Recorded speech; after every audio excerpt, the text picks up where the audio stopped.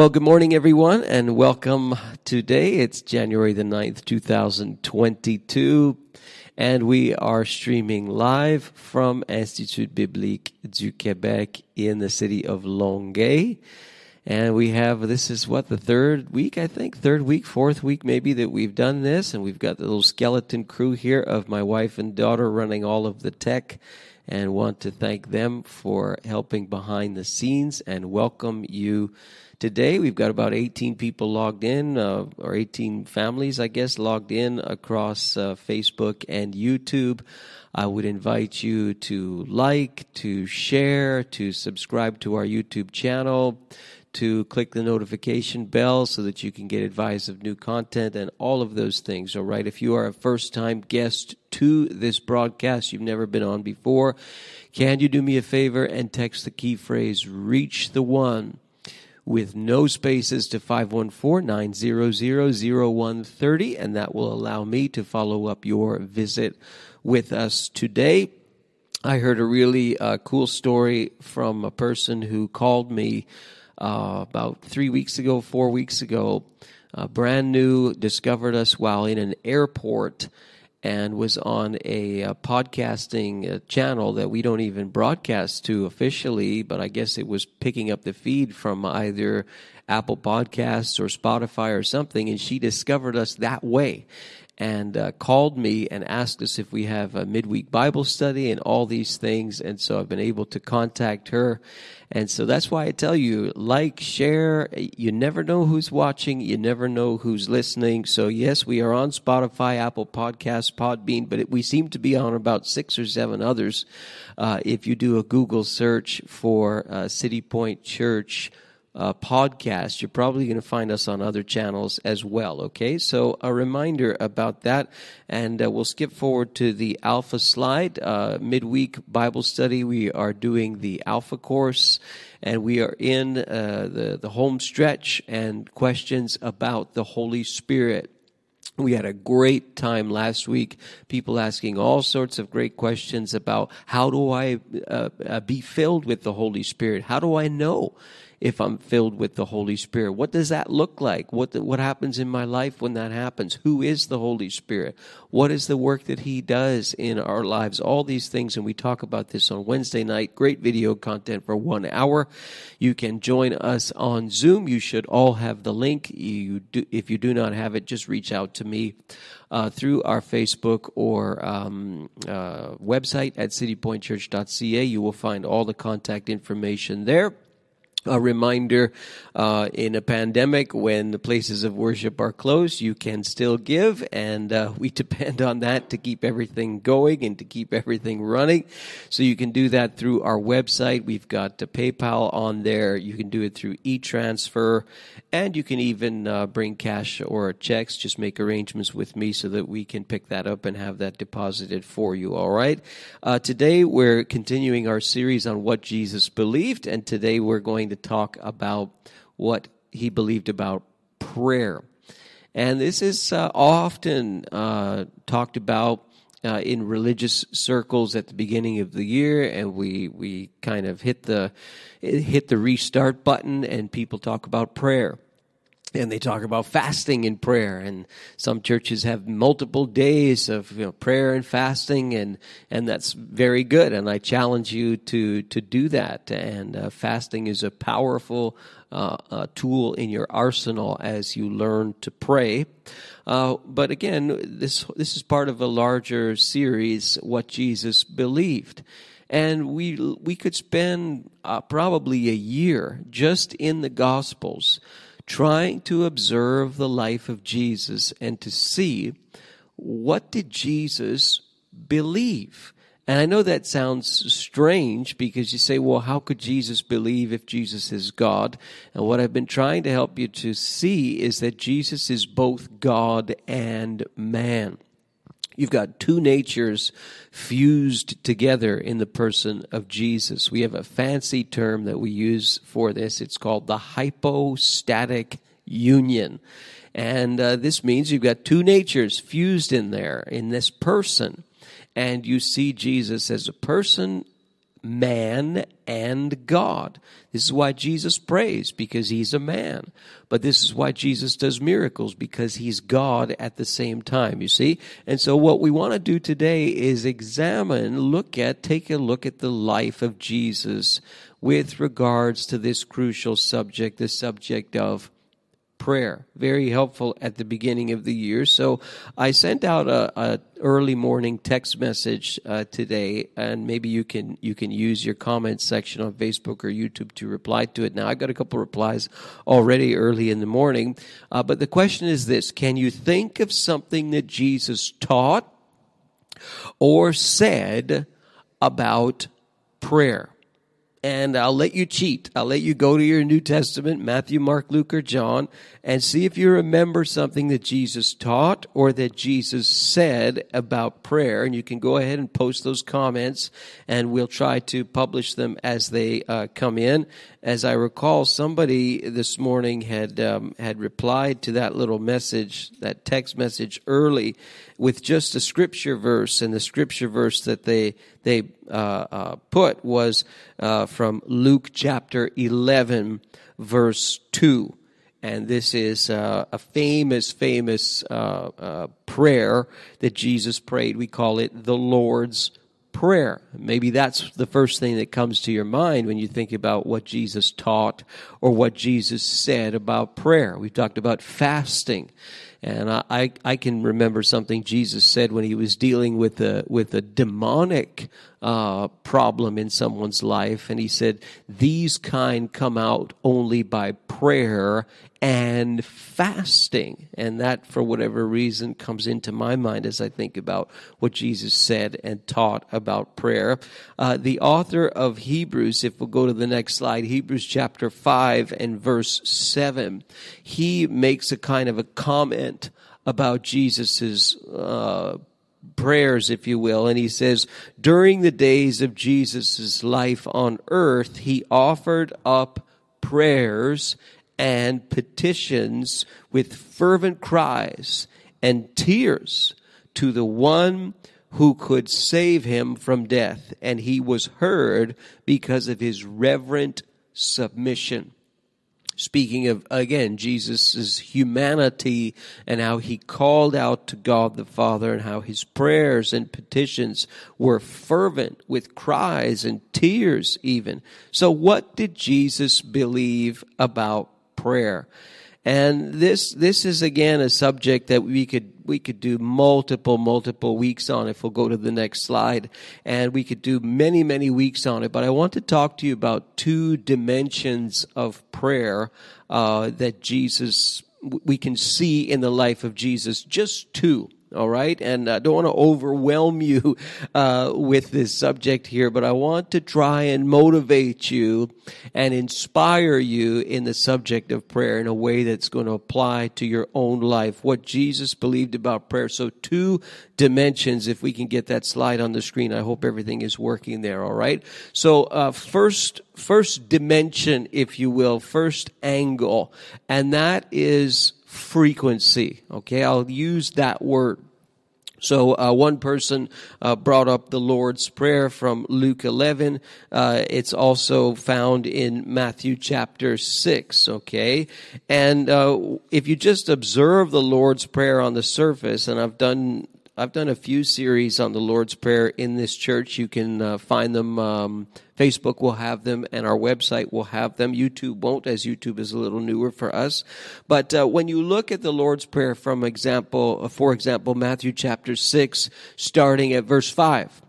So, and when you pray, Jesus says, do not be like the hypocrites. And he gives an example of how they love to be seen by men. And so he says, you go and you pray in secret. And then verse 7, and when you pray, do not keep on babbling and use all these fancy words. And so he says, your Father knows what you need before you ask him. So just ask him without trying to dress up your prayer with all this fancy language, repetitive language. Just ask him. And then he says in verse 9, this then is how you should pray. And many of us know this prayer by heart. Our Father who is in heaven, hallowed be your name. Your kingdom come, your will be done on earth as it is in heaven. Give us today our daily bread, and forgive us our debts as we forgive our debtors.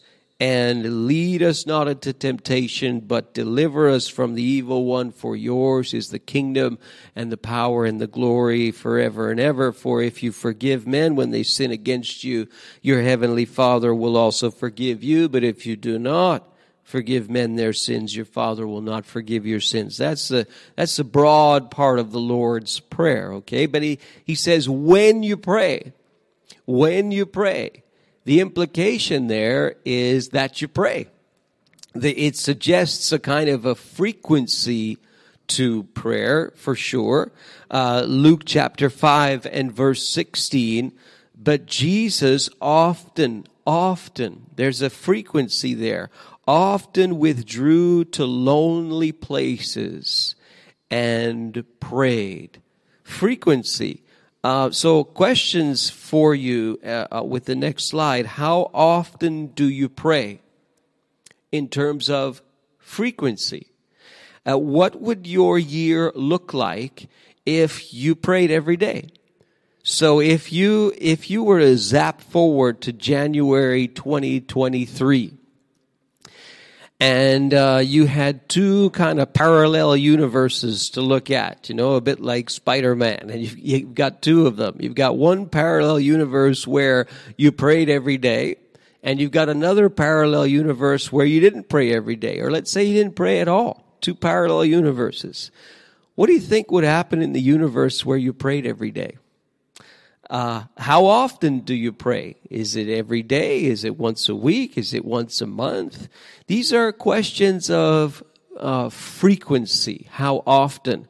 And we love the Lord's Prayer, but if you do the math on the Lord's Prayer and you think about the Lord's Prayer, there's a verse there that gives a pretty strong suggestion that Jesus believed in prayer every day, because he says, give us today our daily bread. This is in verse 11. Well, just slow down a little bit here. If he's saying, give us today our daily bread and not give us today our bread for the month, the implication is you eat every day, and so you need to ask God for bread every day. Give us today our daily bread. Implication, you're going to go back to God tomorrow and the next day and the next day, and you're going to say, give me today, Father, my daily bread. Provide for my needs, as it were. So even in the Lord's Prayer, there's a pretty strong implication that Jesus believes in prayer every day. And I know many of you say, I don't pray every day, Pastor. Like, that's really, really hard. That's a very, very lofty, New Year's resolution that you're putting in front here. Well, I'm going to challenge you a little bit on this, because I believe it is possible for anyone to learn to pray every day. Let me give you a couple of motivational examples, all right? The first one is from a man in our church. You actually saw him playing the guitar there in the worship, and that was a recorded stream that we did in October, I think it was, in another series that we were in. I think the sermon was Prayers from the Cave there, and you saw Sean on one side and Simon on the other side. And Sean is not only a guitar player, but he's also a bodybuilder, and he has won national competitions here in Canada, I think 7 times. So competed at the elite level, and his story is really interesting and really challenging, because he got into weights and powerlifting initially to get off of smoking, and really had a desire to transform his life in that area. And he moved from powerlifting into bodybuilding and became a Canadian champion in his weight class. And I think he's only 5'4". But as you can see from the video and from this picture, very well developed. And I came across a post that his sister actually put on Facebook about him. something that he said to her years ago. And he said, the only thing stopping you is you. And I'd like you to think about that with regards to prayer and how often you pray, frequency. You say, Pastor, it's impossible for me to pray every day. I'm too busy. There's too much to do. I've got to take care of this, and I've got to take care of this. I've got to take care of these people. I've got to take care of my family. I've got to take care of my job. I've got to take care of my dog and cat and whatever. There's just so much to do, Pastor. Like, it's not that I don't feel guilty. I do feel guilty. I do feel like I need to pray every day. I just can't do it. I just don't have the time. I think that this remark, the only thing stopping you, is not your dog and your cat and your family and your job and your house and your apartment and your friends and all those things. The only thing stopping you, ultimately, is you. Now, if a man can transform himself physically like this, and, be at that gym every day, and for hours, multiple hours a day, for multiple months, that would also imply a total transformation of diet. Like, that would be a whole rearrangement of a whole bunch of things in order to be able to compete and win at this level. So what's stopping that person from making all kinds of excuses? A lot of things. And a lot of those excuses would be valid. But when you make a decision to prioritize something in your life and say, I'm going to do this more frequently, maybe even every day, ultimately the only person stopping you ultimately is you. And that's a pretty powerful challenge, and that's just the physical body and training. I'll give you another one. This is from another sport. This is baseball, so you have to put up with me because I like baseball. But on your screen, you're going to see a picture of a player. He's the oldest player in the modern age to retire. So he retired at the age of, get this, 48.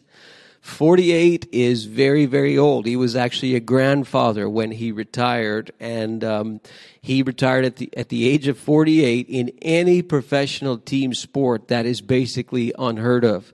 Now, there's a guy with the last name of Brady who plays in the NFL, and he may well make it that far, but we'll see. I think he's 44. Well, Julio Franco played until he was 48, and there's a story of him talking to a younger player just before he retired at the age of 48, and this younger player said, is it really true that you go to the gym every day? Because Julio Franco would attribute his longevity in his career to the fact that he was in the weight room all the time. And he said, do you really go to the gym every day? And the story goes that Julio Franco turned to him and looked at him, and he said, he shook his head at him, this young player, and he said, do you eat every day? And that, again, that's a pretty strong challenge, but this man made a decision that this was going to be a part of his life every day. I think of what Paul wrote to Timothy, 1 Timothy chapter 4 and verse 8. Physical training is of some value, but godliness holds value for all things, for this life and the life to come. So if these are examples from the physical world and the training in the body, and we're moving into the Olympics in February, and you see these people, well, they go through a regimen every day. What would it look like if you did that with prayer? I'll ask the question again. How often do you pray? What would your year look like if you prayed every day? I venture to say it would look different than it would if you didn't. You would definitely see a change. What would God ask you to do? What challenges would he put before you? What places would he ask you to go to? What decisions would he give you the power to make and to execute in your life? What relationships would change? What relationships would begin? What relationships would be healed if you prayed every day? What blessing are you missing if you don't? And again, I don't want to make you feel guilty, okay? I speak to myself in this challenge, but the only one really stopping us from praying every day, the only one stopping us from increasing our frequency of prayer is actually us at the end of the day. Now that may sound like, for some of you, it may say, well, I think I can do that. How hard is it? Father in heaven, hallowed be your name, your kingdom come, your will be done on earth as it is in heaven. Give us today our daily bread. Forgive us our debts as we forgive our debtors, and lead us not into temptation, but deliver us from evil. Hey, I just prayed. So if I do that every day, that means I pray every day, right? That didn't take long. That took about 10 seconds. Well, not so fast, right? And I've heard of people who actually, their way of praying every day in their own mind is they just play a tape. They wake up in the morning and they play the tape of them praying, and they say, you see, I prayed every day. Well, that's not really what we see when we look at the life of Jesus. And again, this is what Jesus believed about prayer. Clearly, he implies strongly that he believes in prayer every day. And we see him, as Luke records there, he often withdrew to lonely places and prayed. It's not only the frequency of prayer that we want to observe here, but also the occasion of prayer. And what we see when we look at the life of Jesus is really interesting, but you have to be a bit like a detective in order to see this. And so when we talk about occasion and prayer, we can't just say, all right, let's look up all of the times in the Gospels, Matthew, Mark, Luke, and John, that say the word prayer. So we'll look up pray, we'll look up prayer, we'll look up prayed, we'll look up prayers, and we can use fancy tools for that today, a concordance, and let's just look at all of that, and that will tell us everything we need to know about Jesus and prayer. Not so fast, because what happens in the Gospels is fascinating. Jesus prays so often in the Gospels that there are times when he prays where it doesn't even say he's praying. It just records him communicating with the Father. It just records him calling out to God, impromptu, unplanned, in a spontaneous fashion sometimes, and often in a totally irreligious setting. So it's not in a temple, it's not in a synagogue, it's in places that you wouldn't think about prayer, in places like that. It's often in totally non-religious settings, in front of non-religious people, or in front of people who are outcasts, religious outcasts, if you were, in that particular culture and society. And we see the Gospels pick this up quite often. So he frequently praise in non-religious situations and occasions. All right, and I'm going to put a whole bunch of them on your screen here. And what you could do with this is take a little screenshot with your phone, or take notes, or write these down, or whatever way you want to record this. And this is a great Bible study for you on prayer. Like, this will take you quite a while to go through these passages of Scripture and the context and understand them and apply them to your life. But here's what you see when you reflect and observe the occasions that Jesus prays on. And this is fascinating to observe. So Matthew chapter 14, and some of these you're going to find repeated in Mark and in Luke, but I'll just give you the broad strokes and the examples here. So Matthew chapter 14, and the story of the feeding of the thousands of people. And this is in all four Gospels, you can see this, but what's interesting is what happens afterward. So verse 22 of Matthew 14, immediately Jesus made the disciples get into the boat and go on ahead of him to the other side while he dismissed the crowd that just ate. And after he had dismissed them, we're talking about upwards of 15,000 people, if you do the math with the men and the women and the children that would have been there, about the size of the Bell Center, okay, a full Bell Center. After he had dismissed them, he went up on a mountainside by himself to pray. It's an interesting occasion because he just serves thousands and thousands of people. A great miracle has occurred. A stunning miracle has occurred. You see similar things in the lives of the old prophets Elijah and Elisha. You see these miracles of multiplication, but not to this magnitude. This is a powerful supernatural sign of the ability and the deity of Christ on display. And yet he goes by himself afterwards, right away, to go and to pray. I mean, one would think he'd be on such a high, He would feel, well, why do I need to pray? I mean, look what I just did. But what does he do? He goes by himself on a mountainside to pray after serving and pouring his life out to thousands of people. He goes privately by himself to pray. What an interesting occasion. Matthew chapter 19, Jesus there prays for children. So verse 13, people brought little children to Jesus for him to place his hands on them and pray for them. But the disciples rebuked them. Don't do that. Don't trouble Jesus with praying for children. They're just children. They let them do what they do, but don't trouble the rabbi. Don't trouble the teacher with these children.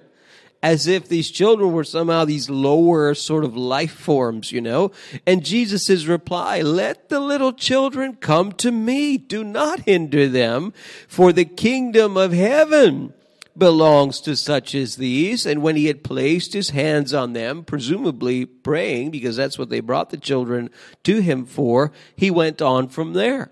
So he's praying right out there in the open for these children, which apparently was a bit of a taboo back in that time.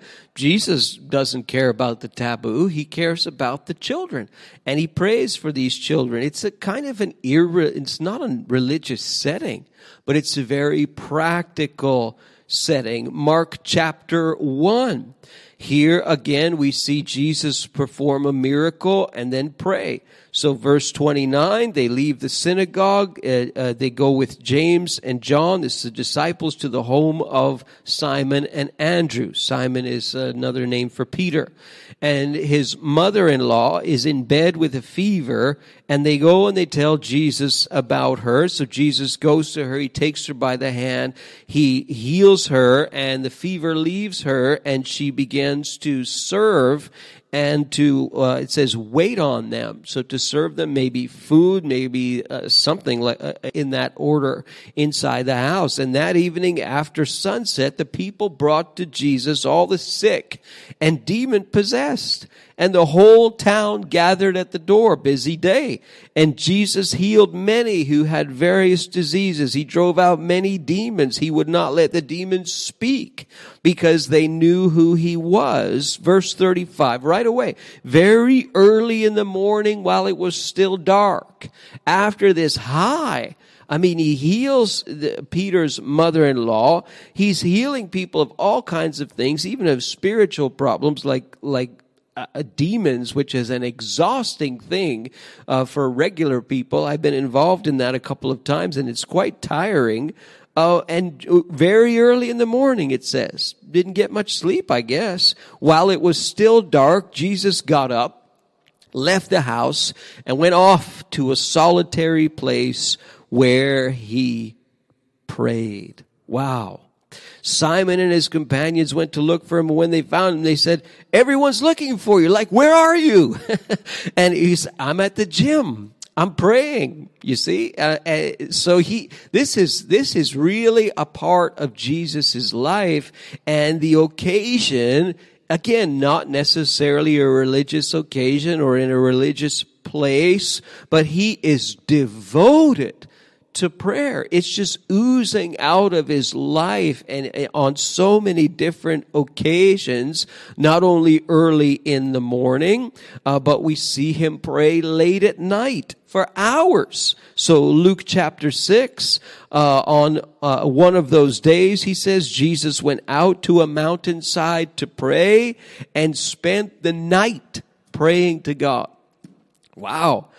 Doesn't matter if there's a curfew, right? He spent the night praying to God. So you can pray to God even if you have a curfew, you can't be outside. Well, you can pray, right? There's no blockage between you and God. It's not like you can't communicate with God between such an hour and such an hour, right? And Jesus spends the night praying to God. When morning came, he called his disciples to him and chose 12 of them, whom he also designated apostles. Interesting, he spends the night in prayer, and immediately he chooses the 12 after that time of prayer. Again, the occasion is varied when it comes to the life of Jesus. Next example, this is from Luke chapter 9, on a mountain. About 8 days after Jesus said this, and you have to go into the context to see, he took Peter and John and James with him and went up onto a mountain to pray. This is the transfiguration story, but Luke is careful to mention the detail that the reason why Jesus took these people on this mountain was to pray. And as he was praying, the appearance of his face changed, and his clothes became as bright as a flash of lightning. And then you have Moses and Elijah appearing supernaturally on that mountain and having a discussion, a dialogue with Jesus. The very reason why he went up there was to pray. It wasn't in a synagogue, wasn't in the temple. It's on this mountain. Another example, John chapter 11, and this is at a friend's grave. And this is the story of the death and raising from the dead of Lazarus. It's an extremely dramatic story from John chapter 11. And you get to the part where it's a kind of the crescendo of the story, and you see when Jesus gets to the tomb, this man has been wrapped in linen. This man has been put in a tomb as per the standard first century customs of the day. And Jesus says there, remove the stone. Verse 41, so they took away the stone, and Jesus looked up and said, Father, I thank you that you have heard me. What's he doing? He's praying. Well, John doesn't say, and Jesus prayed. No, he just records the fact that Jesus looks up. He's in front of this man's tomb. I mean, it's such a strange occasion to pray. Not for Jesus. Father, I thank you that you have heard me. I knew that you always hear me, but I said this for the benefit of the people standing here, that they may believe that you sent me. And then he cries out in a loud voice, Lazarus, come out. And the dead man came out. He's all wrapped up in the linen. I mean, his hands and feet wrapped with the strips of linen. The cloth is around his face. And he comes out of this tomb. He's been in there for 4 days. It is the most dramatic miracle probably that you can see in the New Testament. And yet this is a result of Jesus praying in this strange moment, this sad moment. You can see in the chapter, the shortest verse in the Bible, Jesus wept. When he hears of the death of his friend, he weeps. And yet you see almost immediately after, he prays, calls out to the Father, and the man comes back from the dead. Incredible story there, but it's in such an odd occasion. And then you start to get to the end of the gospel record, and you see Jesus praying very fervently. Perhaps this is what the author of Hebrews had in mind when he writes about Jesus and Jesus' prayer life. But you see this happen as Jesus approaches his arrest, his trials, and ultimately his crucifixion. So John chapter 16, John chapter 17, John chapter 18, I have told you these things so that in me you may have peace. In this world you will have trouble, but take heart, I have overcome the world. After Jesus said this, he looked toward heaven and prayed, you see. chapter 17, verse 1. Father, the hour has come. He's praying there. Glorify your Son, that your Son may glorify you. And you read the whole chapter 17 of John, and this is Jesus' prayer before the page turns and he gets arrested in the garden. When he had finished praying, this is John 18 verse 1, Jesus left with his disciples and crossed the Kidron Valley, and on the other side there was a garden, and he and his disciples went into it. This is the famous Garden of Gethsemane. Then in Luke chapter 22, it's stated this way, Jesus went out as usual to the Mount of Olives, and his disciples followed him, and on reaching the place, he said to them, pray that you will not fall into temptation. This is an exhortation for them to pray. And then Jesus withdraws away from them and he kneels to the ground and he does what? He prays. He prays. Look at the occasion. Father, if you are willing, take this cup from me, yet not my will, but yours be done. And we're told that an angel comes and strengthens him, and he's in such anguish, he's in such anxiety that he prays more earnestly, we're told, and his sweat is like drops of blood. There is a physical condition that can produce that, but it's very, very rare. But this is what happened to Jesus because of the anxiety that he was under. But look at how he prays through that problem and how he prays through that anxiety as it's going to get even worse. And then you look to the cross, Luke chapter 23, Mark chapter 15, and you observe how Jesus prays while they are persecuting him, while they are crucifying him, while he is dying, he is praying on this cross with these two criminals on either side of him. When they came to the place called Skull, it's called Golgotha, they crucified him there along with the criminals, one on his right, the other on his left. And Jesus said, Father, forgive them, for I can hear you say it, they do not know what they are doing. Remember, Jesus said in the Lord's Prayer, forgive us our debts as we forgive our debtors. And look at him. He is asking God to forgive these people who are crucifying him. And he's doing this in real time. It's incredible how prayer is so natural for him and how the occasion is so varied. And here, many of us, if we were in this condition, the last thing we would think of doing is praying. We would just give up and wait to die. And here's Jesus asking God to forgive them, even while they are crucifying him. It's an incredible moment. And you read on, it was now about noon, and darkness came over the whole land until 3 p.m. And then the sun stopped shining, and the curtain of the temple was torn in two from top to bottom. And Jesus called out with a loud voice, Father, he's praying, into your hands I commit my spirit.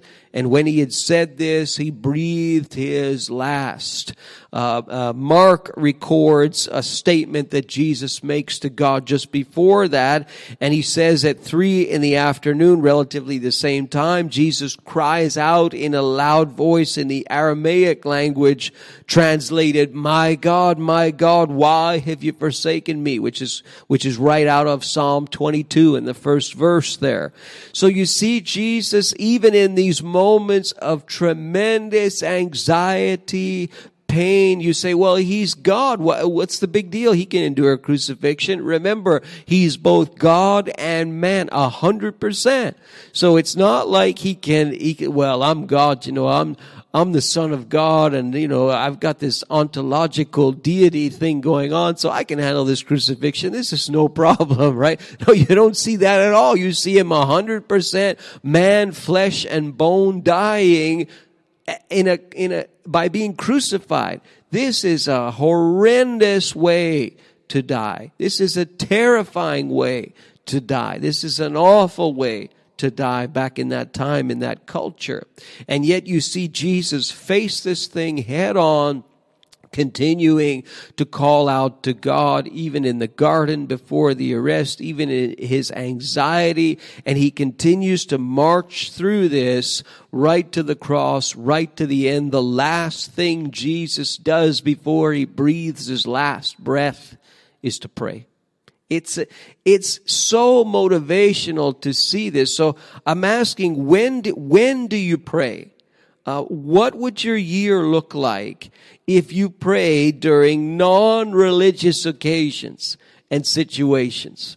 So what would your year look like if you learned to pray while you're at your job? And I'm not saying you've got to kneel down and, so everybody sees you, and you got to pray nice and loud so everybody hears you to see how religious you are. That's the wrong motivation, right? Jesus talked about that. No, what would it look like if while you're in that meeting with your boss, you under your breath, in your mind, you're praying, Jesus, give me strength with this conversation? What would it look like if you prayed while you were being tempted? Sometimes the last thing that we want to do while we're being tempted is to pray. Sometimes the last person on our mind while we're being tempted is God. What would it look like if while you were in a dangerous situation, while you're in a situation where you're filled with anxiety and worry and concern, and your sweat feels like drops of blood, that you actually called out to God as your first option? Rather than everybody else and everything else and look for some way out of it, you called out to God as your first option and said, God, help me to get through this situation. What if you were in a physical state, in a condition, in a hospital, and you get bad news, or you get bad news about a loved one, and you feel like you just got hit by a truck? What if you called out to God and said, oh God, help me to get through this situation? You see, all kinds of occasions. Do you pray in the morning? Fine. Do you pray at night? Fine. I mean, Jesus prayed in the morning. Jesus prayed at night. Jesus often went by himself, alone, nobody around. They're looking for him. Where are you? I'm at the gym. I'm praying. That's his gym, right? So what if prayer became like that to us? What if we were challenged to pray and actually prayed with a greater frequency in all kinds of occasions? Because that's when you know that your prayers are authentic, right? They're not little recordings that you press the play button on. No, they're authentic when you're in the heat of the day, and yet you're conscious of the presence of God with you, and you're calling out to God, and you're maintaining communion with God as you march through life and as you continue to turn the pages of the year. And that's what we need to do. And so when we look at Jesus and we look at what he believed about prayer, wow, the frequency, the occasion, may we be challenged as we look at his life. I'm just going to finish by closing in prayer for you as we finish up today. Father, I thank you for each person who's watching right now, who's live, and God, I pray you would speak to their hearts today. I pray you would speak to the hearts of their children and the young people and teenagers and young adults, God, who are part of our church. And Lord, I just think of them in this time where, again, there's lockdown, and again, it affects the school, and just so much trouble and so much bad news. Oh God, we call out to you. Oh God, we reach to you. You're not affected by viruses and curfews and all. You're not affected by these things, Lord. We can still call out to you. We can still worship you. We can still have communion with you whenever we want to, whenever we need to, on all occasions. Lord, increase the frequency of our prayers. God, forgive us for being a little bit lazy. So often the only one that stops us is us. But Lord, help us to grow in the times that we have with you. Help us, Lord, to be more aware of your presence with us. Help us to be tuned in to that frequency of prayer, God, and that sort of spiritual knob on our radio, that we would be tuned in. You're right there in the car with us. You're right there while we're surfing the internet. You're right there while we've got Netflix on. You see what we're doing. You're with us. You're right there in our job site. You're right there in our classroom, oh God. You're right there in every anxious moment, in every time of depression, God, in every time of joy, in every time of sorrow. You're right there with us when our physical health isn't good. You're right there with us. May we call out to you and be aware of your presence and see you do great things in our lives through the power of your Spirit. We pray in Jesus' name. Amen. Well, God bless you today. Thank you so much for tuning in, and look forward to being with you again on Wednesday night as we look at the person of the Holy Spirit on Zoom through the Alpha course that we're doing there. God bless you today. Please feel free to reach out to me at any time. My contact info is on our website. Stay safe, everyone. God bless you.